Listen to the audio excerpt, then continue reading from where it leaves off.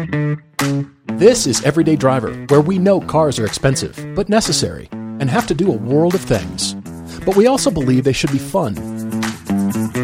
Whatever you need and can afford, we're here to help you find the right car.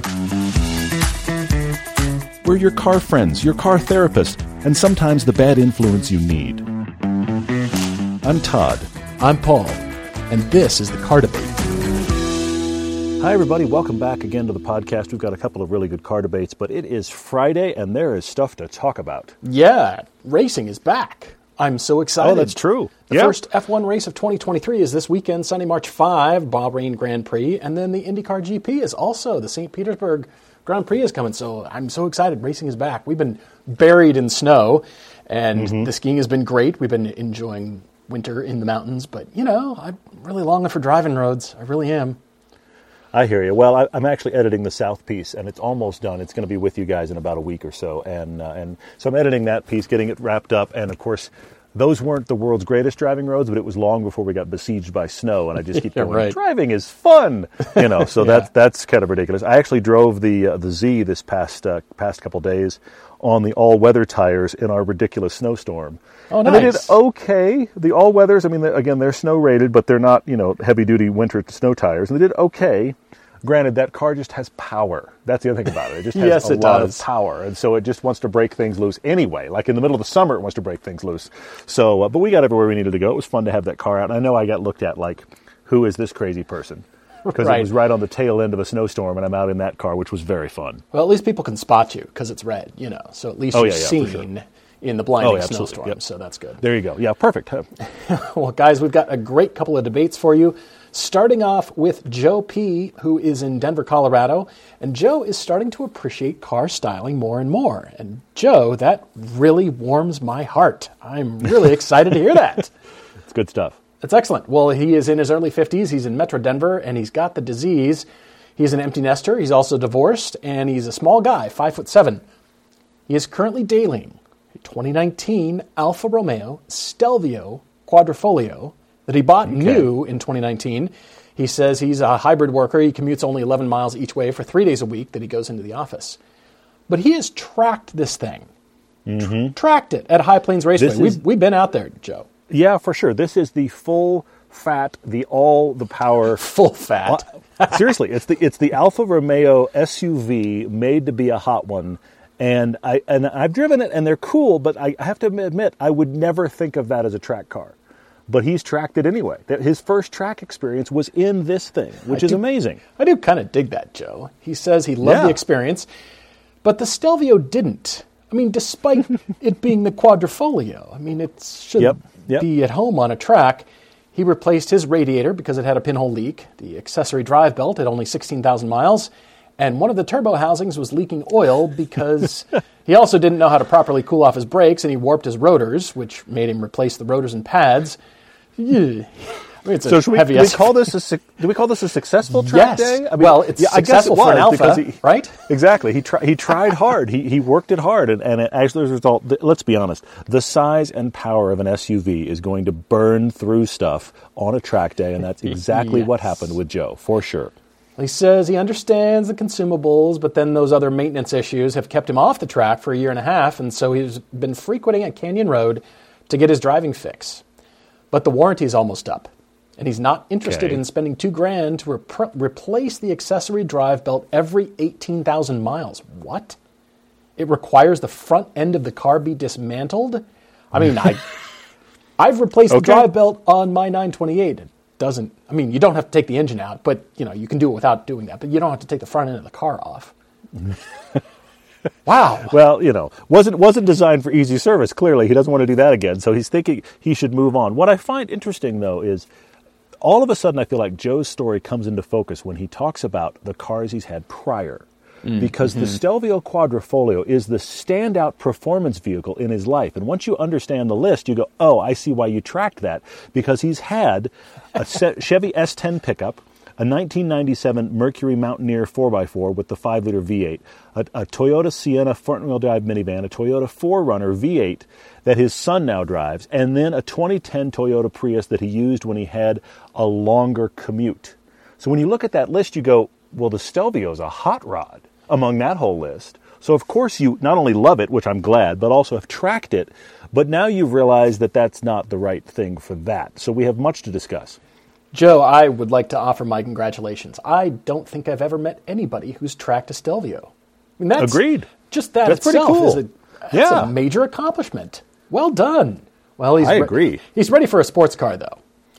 And he's never owned a manual. He knows how to drive one. He drove a manual while on Air Force deployment for 4 months, and he says this level of driver engagement thing that we all keep talking about has him intrigued.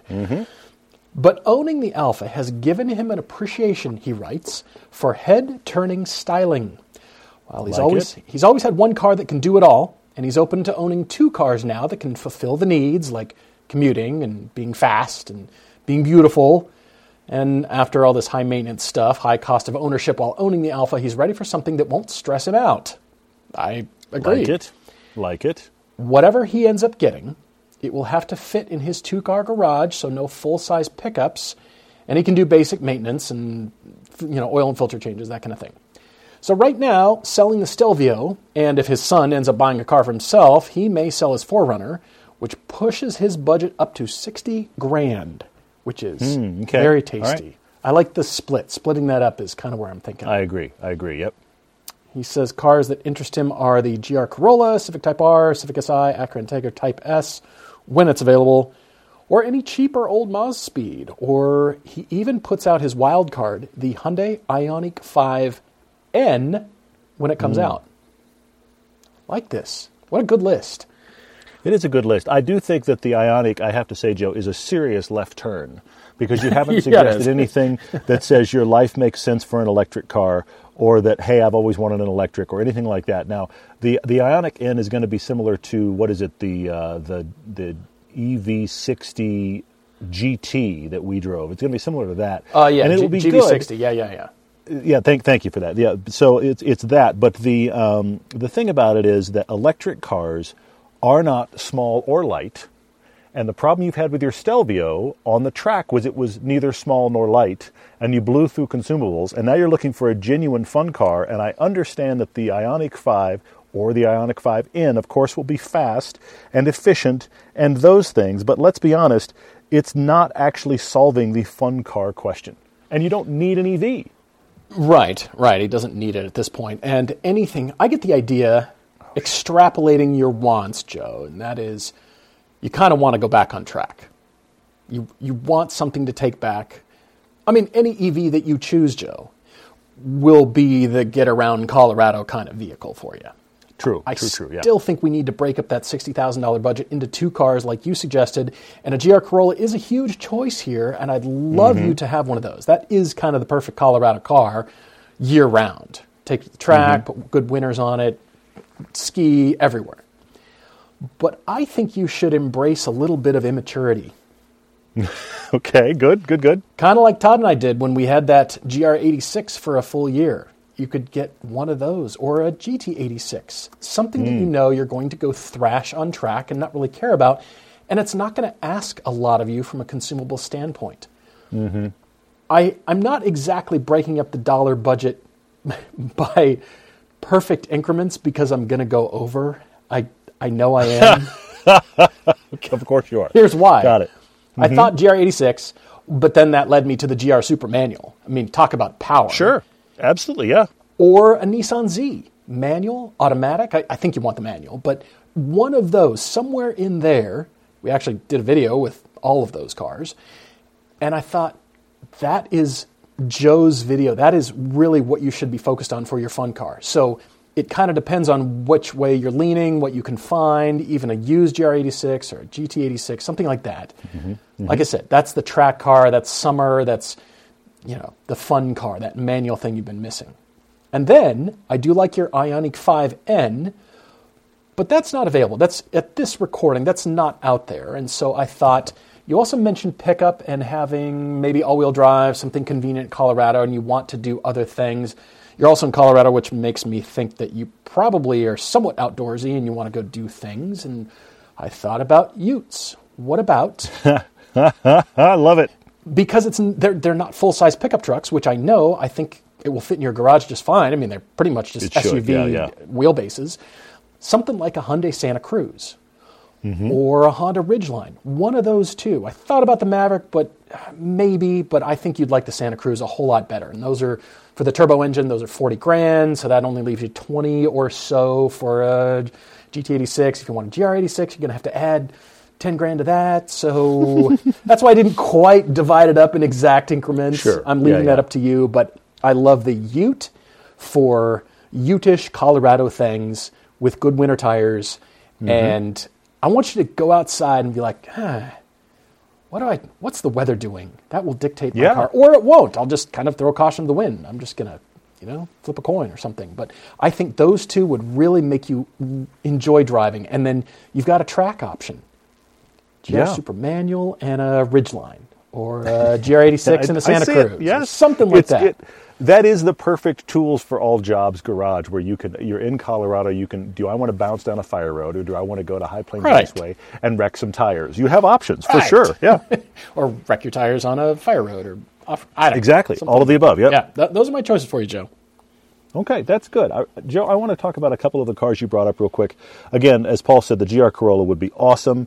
It'd be happy as a track car, it'd be happy as a do-it-all. That is probably, I think, your best one-car solution, even though I actually am leaning where Paul is, and that is two cars. I think the GR Corolla would be great. I'm going to warn you, please don't overpay. If you decide to go GR Corolla, please don't pay markup. We saw some guy here locally near us that posted a GR Corolla with he had it delivered from Toyota, still in the packaging with the suspension chocks in it and the whole thing. And he was like, well, I have to offset my markup. And he was charging like 65 grand and hoping somebody would buy it. Oh, stop. Please don't do that. Yeah. But also because of that reality, I think the Type R is out. Because unfortunately, those are getting marked up like crazy. And it is not, I like it. It's not a $50,000 plus car. So I don't want you spending $50,000 Civic. I don't want you spending the majority of your $60,000 budget getting a Type R. If you are interested in the Honda, which of course is a great manual transmission, get the Civic Si.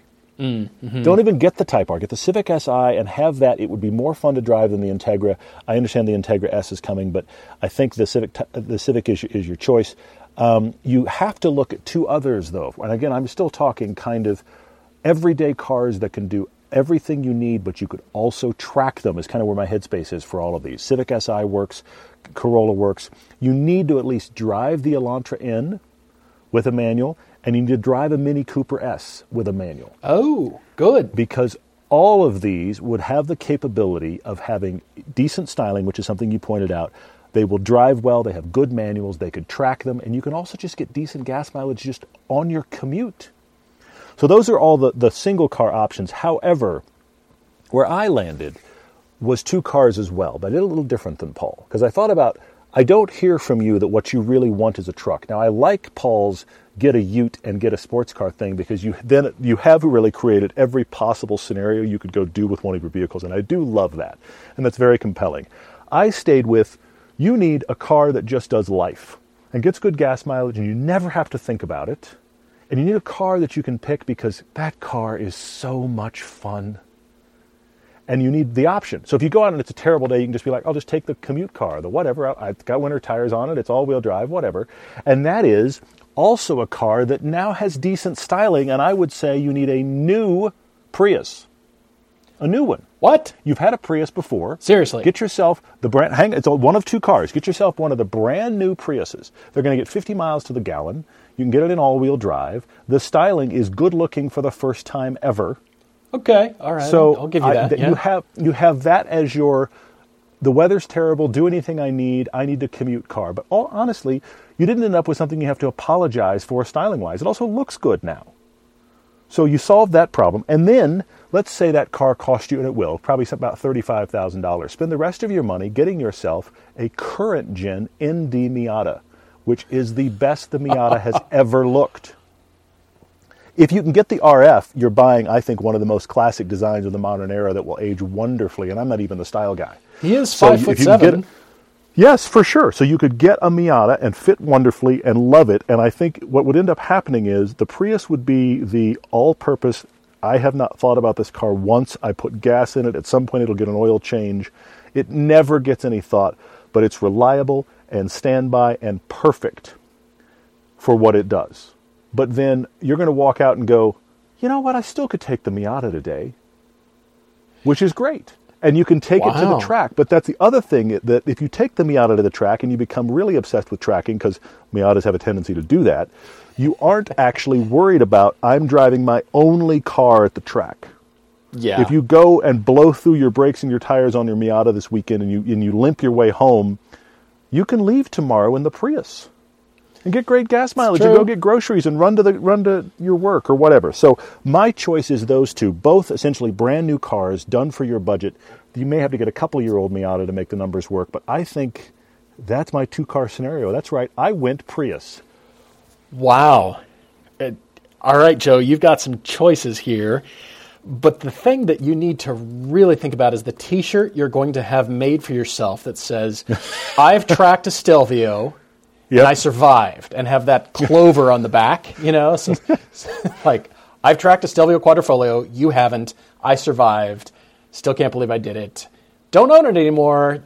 That's a long T-shirt. That's like a world tour kind of T-shirt right there. So, well, but it's almost, we're referencing now the famous thing that Jeremy Clarkson said a few years back, and I don't know if I believe this or not, but he was quoted obviously as saying that you aren't a real car enthusiast till you've owned an Alfa. So all you need is an Alfa logo that says owned and tracked an Alfa. That's all you need. Just the Alfa Romeo logo with that underneath it. Your day's done. Can it just be a little asterisk at the bottom? I don't own the Alfa anymore, so I'm off scot-free now, and we're good, right? Something to that effect. The asterisk actually says, it was a Stelvio, in fact, and I since got rid of it. That's the asterisk. There we go. It's perfect. All right, Joe, let us know what you get, and write to us your own car conclusions, your Topic Tuesdays, and your car debates, everydaydrivertv@gmail.com. It is a new year with new products from Griot's Garage. First up is the 3-in-1 wheel, tire, and mat cleaner. This is a non-acidic formula that cuts brake dust and road grime on your OEM wheels, tires, and rubber floor mats. Then there's Water Spot Remover, which removes the above-surface water spots from exterior surfaces. There's Ceramic Metal Polish. It brightens, restores, and protects common metal surfaces, and it leaves a finish like you've never seen. I use some of this stuff on the Z exhaust. It's awesome. Then there's their Citrus All-Purpose Cleaner. When Nick was on the podcast the last time, he talked this up. You have gum in the seats. You've got melted crayons. This is the stuff that works on that. It's a concentrated, powerful, non-foaming cleaner for exteriors and interiors alike. And remember that all Griot's Garage products are 100% guaranteed, and all liquid products are made right here in the USA. And when you're ordering at griotsgarage.com, use the code eDriver for 15% off liquids and 10% off everything else on your order. That's Griot's, Griots. Enjoy the finest quality car care products you can buy at griotsgarage.com. Car debate number 2 comes from Lamar G. in Maryland with a $50,000 question. Okay. He's had the disease for as long as he can remember. From early childhood. As we all have. I mean, welcome. Anyway, we're your people, yeah. Lamar. He wouldn't be seen without a Matchbox or Hot Wheels in each hand. He's a double fister. Then it was on to, wow, I haven't read this for a long time, Lamar. Tyco electric race car tracks. Then that brought me back too. Oh, my gosh. Then electric and gas RC cars. As an adult, he's had his share of fun vehicles, including a manual Mark IV and Mark VII GTI, Infiniti G35S sedan, G35S coupe, Mercedes-Benz CLS 55 AMG, a Yamaha R1. Ooh, that's a fast bike. And a Mazda Speed MX-5. Love those. His current cars include a 2018 Audi S5 Sportback and a 2013 911 Carrera 4S PDK. He's always loved Porsches. 911 is his dream car, so any suggestion that he parts ways with it will fall on deaf ears. So what's happened here is Lamar's heard the podcast at least once. That's what's happened.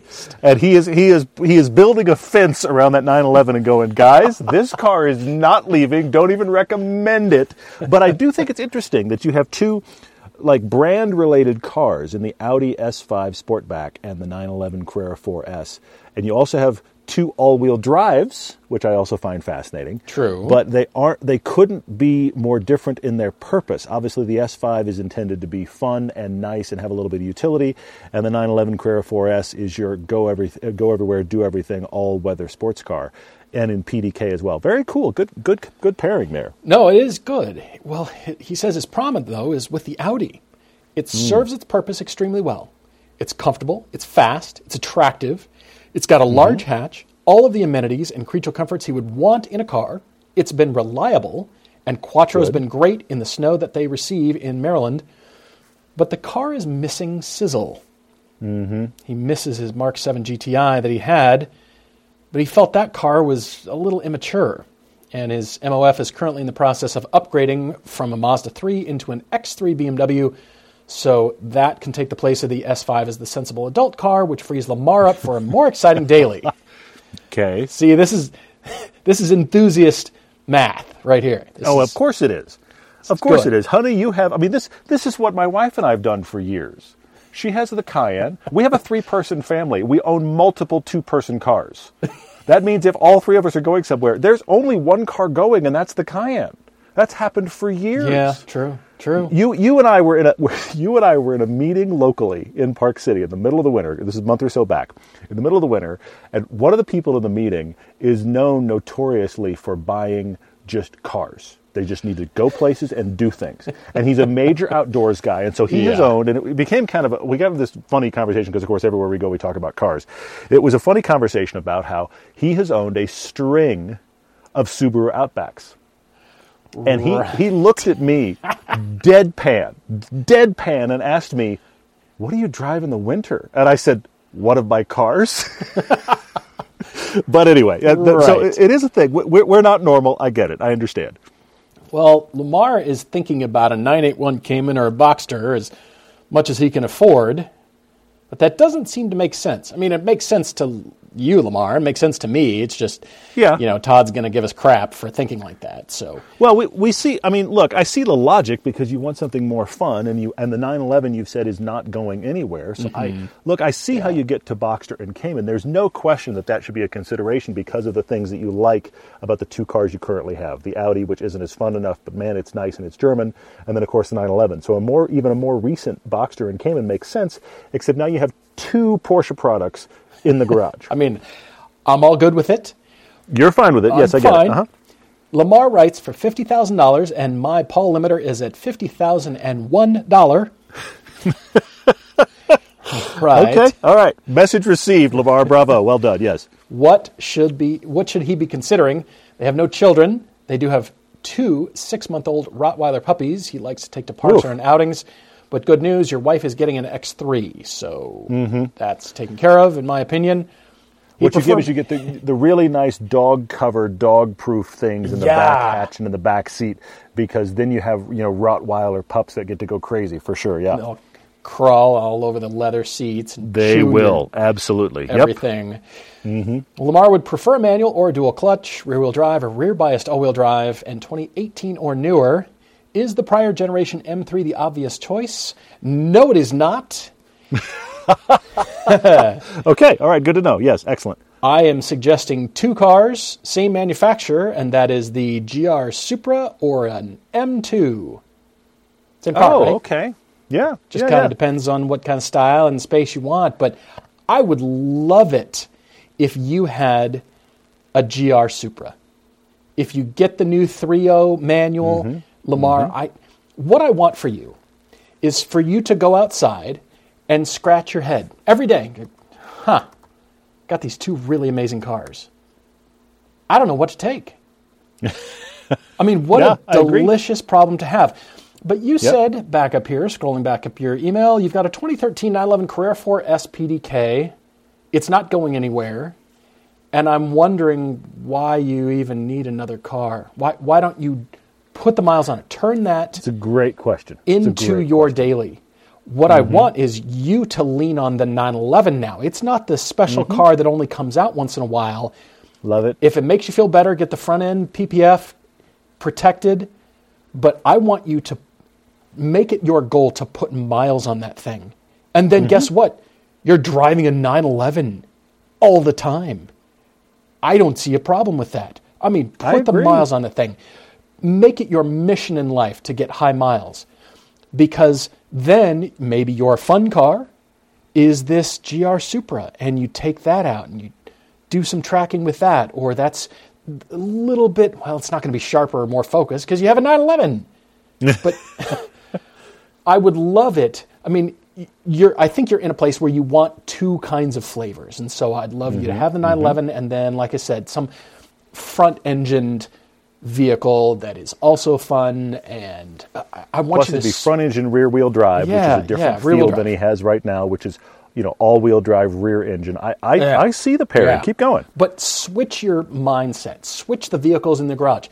You know what you could do, Lamar? Switch places in the garage. Wherever you park them, actually physically switch their location so it makes you think differently about them. That simple act will switch in your mind, that's the daily now. That's the parking spot where I always get into the daily, and now the 911 has its permanent home there.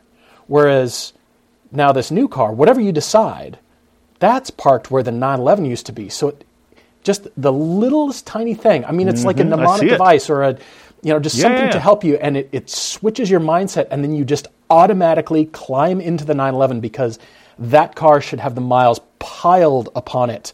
It's designed for it. It's built for it. It's ready for it. And you have a 911. You said it's not going anywhere. Put the miles on it. This is your chance. I agree. And then it could be a M2, some used M2. I'd love you to experience that. But now that slot, that parking space in the garage or wherever that is, that's the car that comes and goes. Since the 911 is in your life, that's the daily. That's the standard. Now it'll free you up because your wife's getting an M3. You can just have the crazy, dumb stuff coming and going. I had a GR Super for a while, and then I got a Miata, and then I got a GR86, and then I got a Caterham, and then I got an Elise, and then I got a, just like imagine the video montage in your mind, like boop, boop, boop, boop, through the cars. That's what I want you to imagine with your garage. Lamar, I think Paul's done this very, very well. I like the 2-car option here with the constantly rotating car. I want to talk about that rotating car a little bit, but I also want to touch on your 911 for just a second. I'm not asking you to get rid of it. I'm asking you to look at it with perspective, and here's my point. 2013 911 Carrera 4S. If I'm not mistaken, that means it is the first year of the 991 generation. Right, okay? Right. So when the car got larger, it got a little bit more usable. It got more usable back seats. And it's very cool. Look, we drove that car like that in our 50 Years of 9/11 film, which, believe it or not, is 10 years old this year. Oh, my gosh, don't do that. Lamar, the point I really want to make to you is I know that 911 is good. I know that you love it, and all of those things cannot be denied. I know that it is wonderful to drive. Here's the tough love. That's not a special 911. It's not. They made a lot of those. Yeah. A 2013 Carrera 4S with PDK, there are many. It's the true. reason I'm bringing it up is not because I want you to get rid of it, but because I want to back what Paul has just said, and that is there is no reason to not drive that. None. It's not going to go up in value. It's not going to be a collector car. It's not so special that people have never, ever seen one and they're going to want to brush themselves up against it. It's just a car that is fantastic. So that 2013 Porsche 911 should get driven all the time. Wring it out like a dirty washcloth. Seriously, and you can take great care out of it. You can take great care of it, and it will be in wonderful shape for a long time. Yeah. I'm concerned that car is precious, and precious to the point you don't drive it. And while I appreciate why it's wonderful, candidly, it is not special enough to not be driven. I mean, few things are, but it is definitely not a car that's like, I can't drive the 911. That's 100%. All it needs to be is driven. So there's that. Yes. You mentioned the GR Super, Paul, which I actually love. I love that in manual. The problem is we're going to break that $50,000 getting a manual because it's only available. Yeah, I know. You'd have to go backwards. That is the problem. A little bit. It's going to be somewhere in the neighborhood of probably 55 to 60 to get one of those. Now, I still think it's a great choice. I really do like it. I had it on my list as well. I'm not a big fan of the two of the same model garage, and I've said that many, many times on the podcast, but I understand that things happen. Yes. And a more recent Boxster and an older 911, because your 911 is 10 years old now, those are very different driving experiences. They are the same brand, but they are not the same car. True. It's not like True. You bought two Outbacks and you put them side by side. It's not doing that. So if that's the way you want to go because you like the Porsche product, or if you say for whatever reason this 911 can't be driven, then okay, Boxster came and starts to be a conversation starter. I think you should go Boxster, so you not only change the engine location, but you add the convertible option. I think that would be the better way to go. I can give you a pass here, even though it's not my favorite. I do think, though, since the 911 isn't going anywhere and we need something different, and you don't need it to be usable, I want to push you in a totally different direction. Okay, good. And that is, Paul went there with the GR Supra, but I think I can do the same idea differently, even crazier and under budget. And that is front engine, rear drive, something you haven't had anything like before. You really need, Lamar, a Corvette C7. Nice. That's different. V8, front engine, American made. It is the exact, you will have pretty much every major magazine's cover story in your That's garage. True. Okay? If you get a C7 Corvette, you are getting roughly the same generation as your 911, and you are getting the throwdown car of each of those continents and manufacturers. You end up with a V8 front engine, rear drive, car with some attitude. That is a fantastic car, and it couldn't be more different in personality and feel than your 911. I think that's the garage you want to open up. Also, keep this in mind. Your wife's about to have an X3. So Right. Your garage is now BMW X3, Corvette C7, 911. You have That's serious. definitive cars from different Yeah. brands. That is my choice for you, man, and I hope you chase it. Wow. All right. Well, Lamar, you've got some choices to make as well. Please let us know what you end up getting. Write to us your car conclusions. Guys, thanks for your questions. As always, you gave us a lot of great responses to the postings we did today, which just happened to be all about weather because we're getting bombarded with it. We know you are as well. Also, I should acknowledge the fact that you can obviously tell we are not in studio right now due to travel. We are actually recording elsewhere. We've got a few others of those coming up as we do more travel. We're excited to be shooting again, but we want to get into some of these questions. I'm going to go to one that was about the weather where somebody said it was actually... Chris points out that even the dogs are in red and blue. Not really. Not really. There's a picture, there's a video there because I was out actually snowshoeing and my dogs were kind of drowning in the amount of snow that we had. But I'm going to beg to differ because actually my son's dog Wasatch has an orange jacket and our new little puppy Laguna, she has kind of like a teal jacket. So it's close to red and blue, and I appreciate the jab. But believe it or not, we didn't actually set out to do that. But I would also say that somebody one day drove by my house and said, even Todd's house is red. So I accidentally wind up in my color all the time. So, yeah, that happened. But the dogs are swimming through the snow, and we're having a great time. My house is not blue. Just That's in case true. anybody's wondering. It's not blue. That's true, yes. Flermit has a question on Instagram about newer Volkswagen products. Are the clutches on the manuals very odd to use? Is this something you can get used to over a few days, or do they just feel different? Flermit wants one, but the clutch is an obstacle in buying one. Well, if you don't like the clutch in the test drive, you're not going to like the clutch living with it later. Yes, clutches change due to wear over time, but not that much. And you're right, the Volkswagen clutches, the GTI is a great example. Very easy to use. You can get used to it, but that's like me saying, everybody got used to the Lexus interface, the old one, or the Cadillac Q system, or the new Volkswagen ID4 and Golf R interface. I suppose, I mean, there's plenty of buyers for those cars, and they got used to it, and they liked it enough. But if it's such a turnoff on that initial drive, I can't say, just push through, just suck it up, push on through, tape it up, and get back in the game. Take a shot of cortisone and get back in the game. Walk it off, man. Walk it off. Exactly. Yeah, I get it. That's funny. Well, the thing about all of those recent ones, and actually watch one of our GLI pieces, and I kind of raged against the clutch on that car because it also had massive rev hang, or in some cases rev increase, which is something I've never encountered. Volkswagen has actually, and I want to say this two ways. They've done a really good job of making their manual transmissions everyday commute usable. And I feel like their manuals now are being tuned not for fun and engagement. They're being tuned for I sit in traffic. Which means the clutches are light switch light, the engagement you barely feel, and so if you're doing the 405 crawl, the walking pace creep through traffic, that's exactly the manual transmission that you want. But the flip side is, once you start driving hard, there's no feel, there's no engagement. The excitement you were hoping for from the manual isn't there because it wasn't tuned for that. I mean, the clutch on the 300ZX it's like a leg workout. And it's funny, when with the GR86 and the Lotus and the 300ZX, all three of those have completely different clutch take-up. And every time I hop in the 300ZX, it surprises me again how hard the clutch is. But yet when you're driving it out on the road, when you've got road ahead of you and you've got some speed, it feels great. So that is the problem with the Volkswagens right now, is they're tuned not for aggressive driving, which makes them great for commute, but not as fun. Geese 1 RBM has been hearing that EV demand is down, and that countries like Germany and Italy are pushing back against the EU mandate to ban all internal combustion engine cars.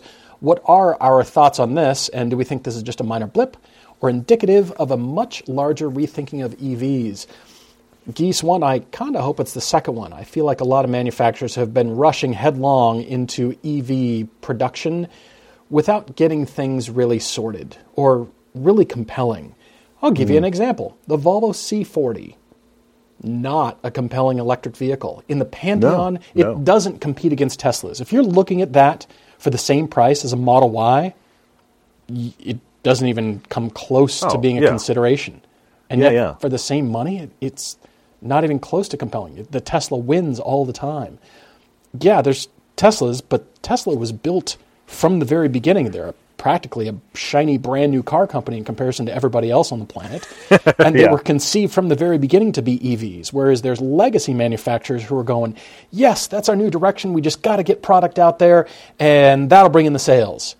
And gosh, it's kind of not. And I think consumers are...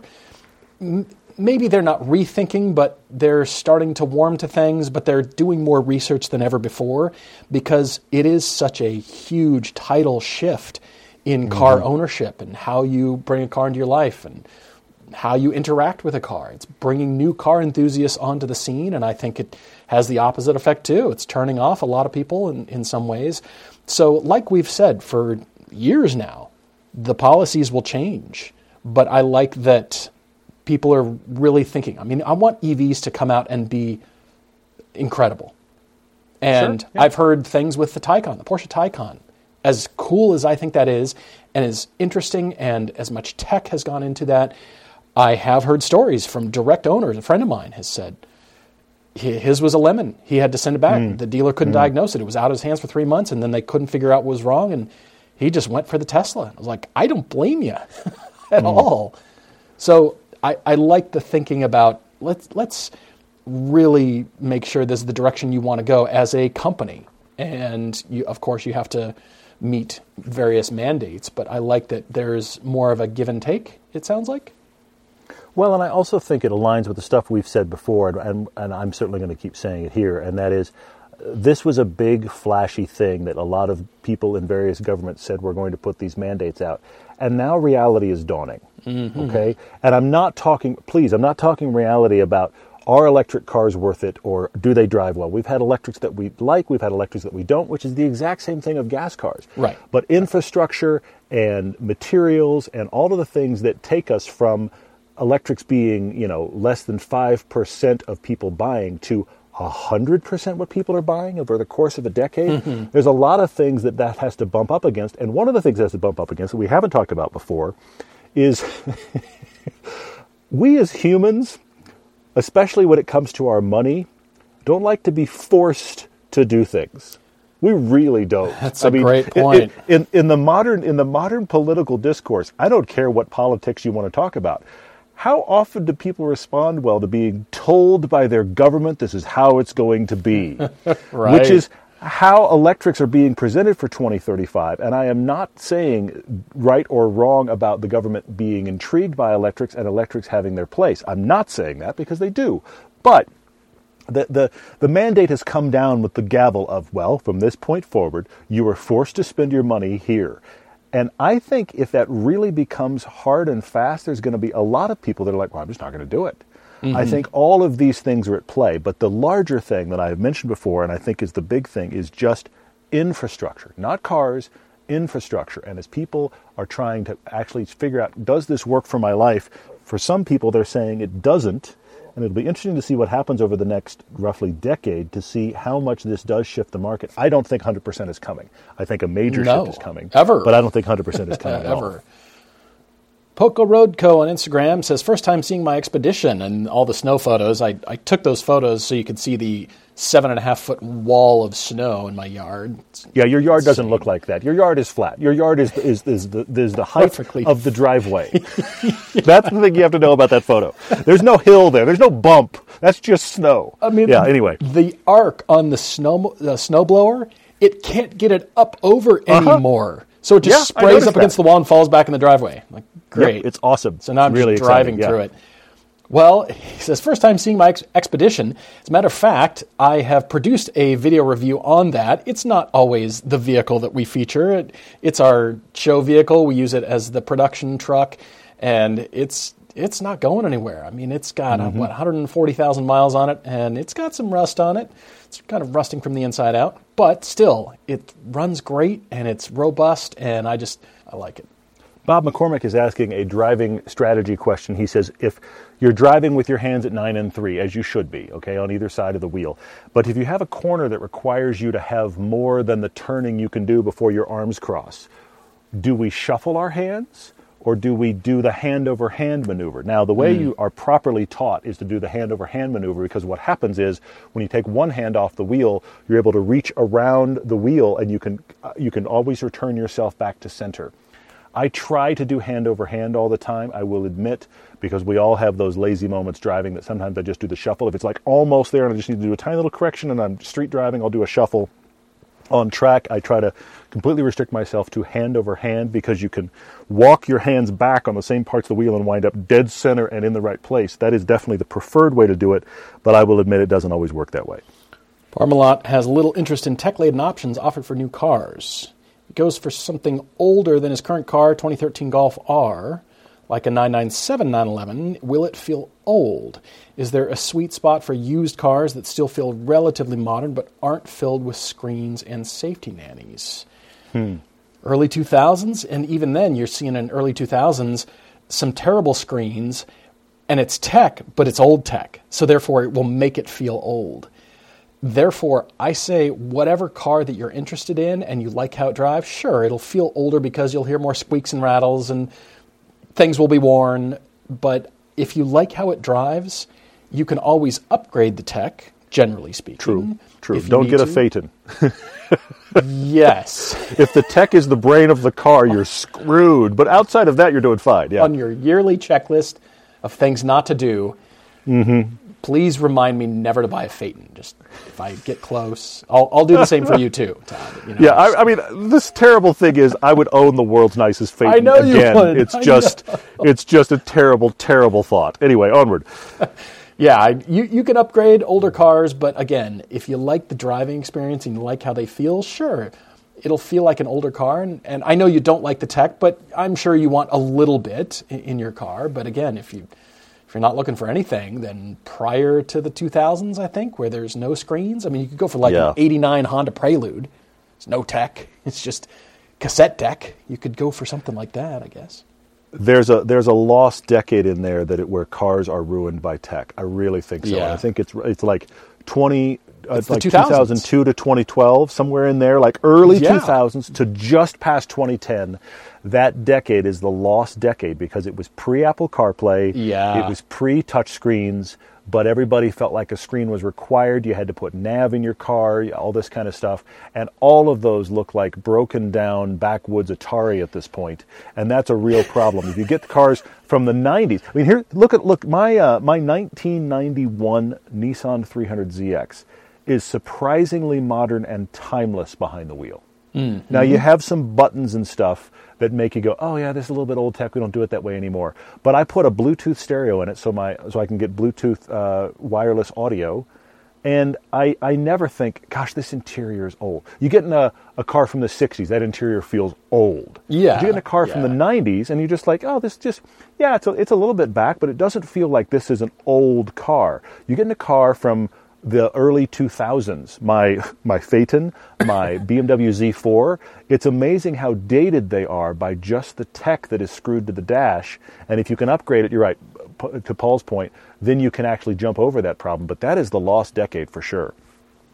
Aaron Galinsky on Facebook is asking a question that makes me want to know, Aaron, where are you from?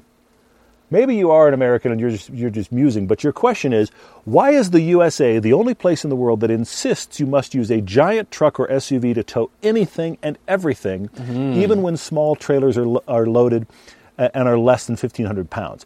You know, Aaron, one of the things this reminds me of is if you see caravans of RVs, to put it another way, driving around this summer in England.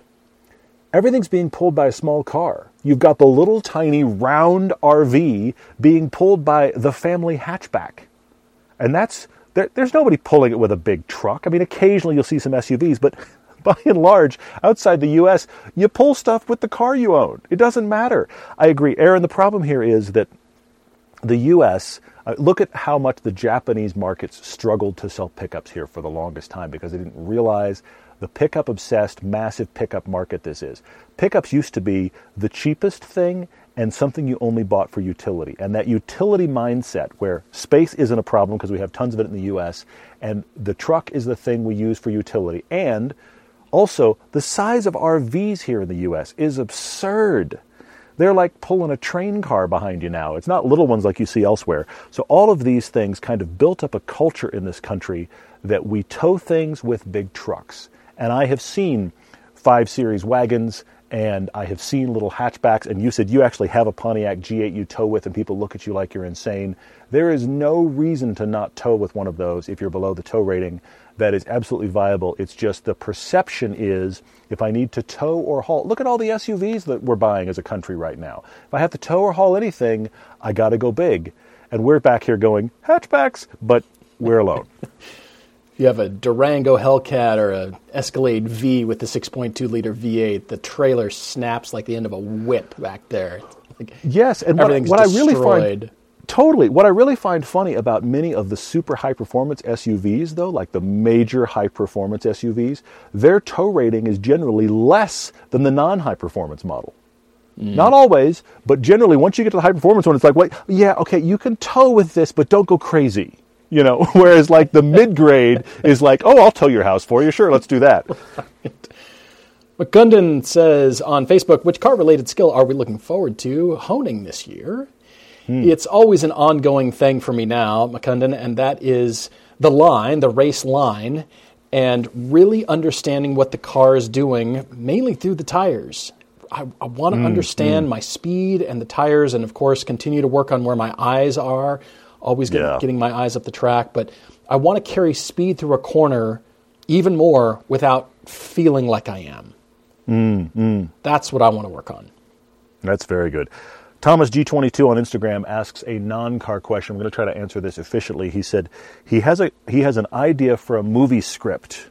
And so he's asking, should he write everything out like he was writing a book, or should he try to write it like an actual script and include stuff like camera angles? There's 2 ways to answer this, Thomas. First off, and that is, what are you hoping happens to this idea? Are you trying to sell it? Are you trying to get somebody else excited about it?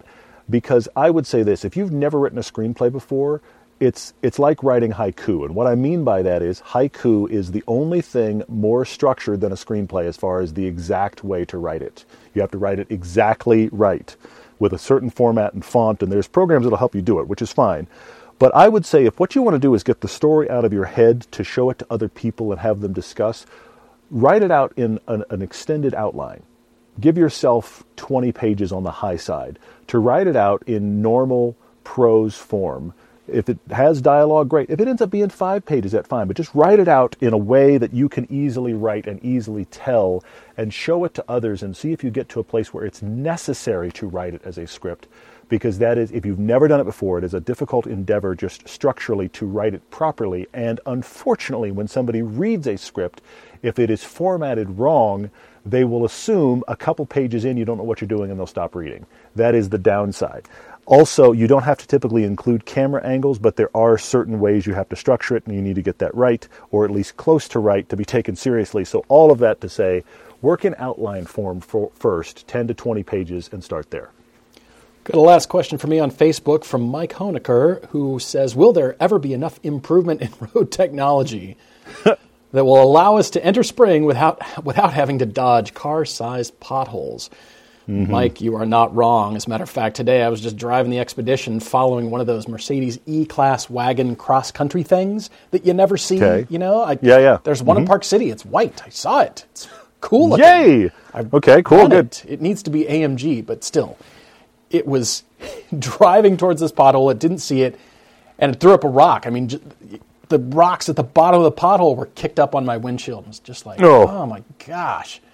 Yeah, it's crazy. I wish I see it coming, but of course then you have to factor in they're installed by road crews, sometimes the counties, and does the county care about spending more money on new technology that, they can't justify? I don't know. We'll see. Well, to do it properly, they would have to actually resurface the roads differently. Well, yeah. And that's just not something that we have budget or time to do. There are lines, you cannot avoid them. There are lines of nasty potholes right now going into and out of my neighborhood. You can't get past them. They've gotten worse this year. They got so terrible. We're having such a massive winter year. This is the other side of the equation, Mike. We're having such a massive winter year that anything that normally has problems is being exacerbated. And these potholes, I've lived in this neighborhood for more than a decade. These potholes got to the point in early January that everybody was slowing down to walking pace and bumping through them, no matter what big SUV or truck you had. And that means me in a sports car, I was like, okay, I'm going to have to, do I take an angle? What do I do? And then along they came one day in the middle of January with the big truck of asphalt, and they filled in the holes. But of course, you know what's going to happen, because it's the same dip in the road that's always created these potholes on both sides. I mean, there's no way around it anymore. You can't avoid them. So guess what? It's taken about 6 weeks, and they're back. So this means hopefully in the summertime they are going to have to repave a large section to change what the contour of the road does there to keep them from happening again.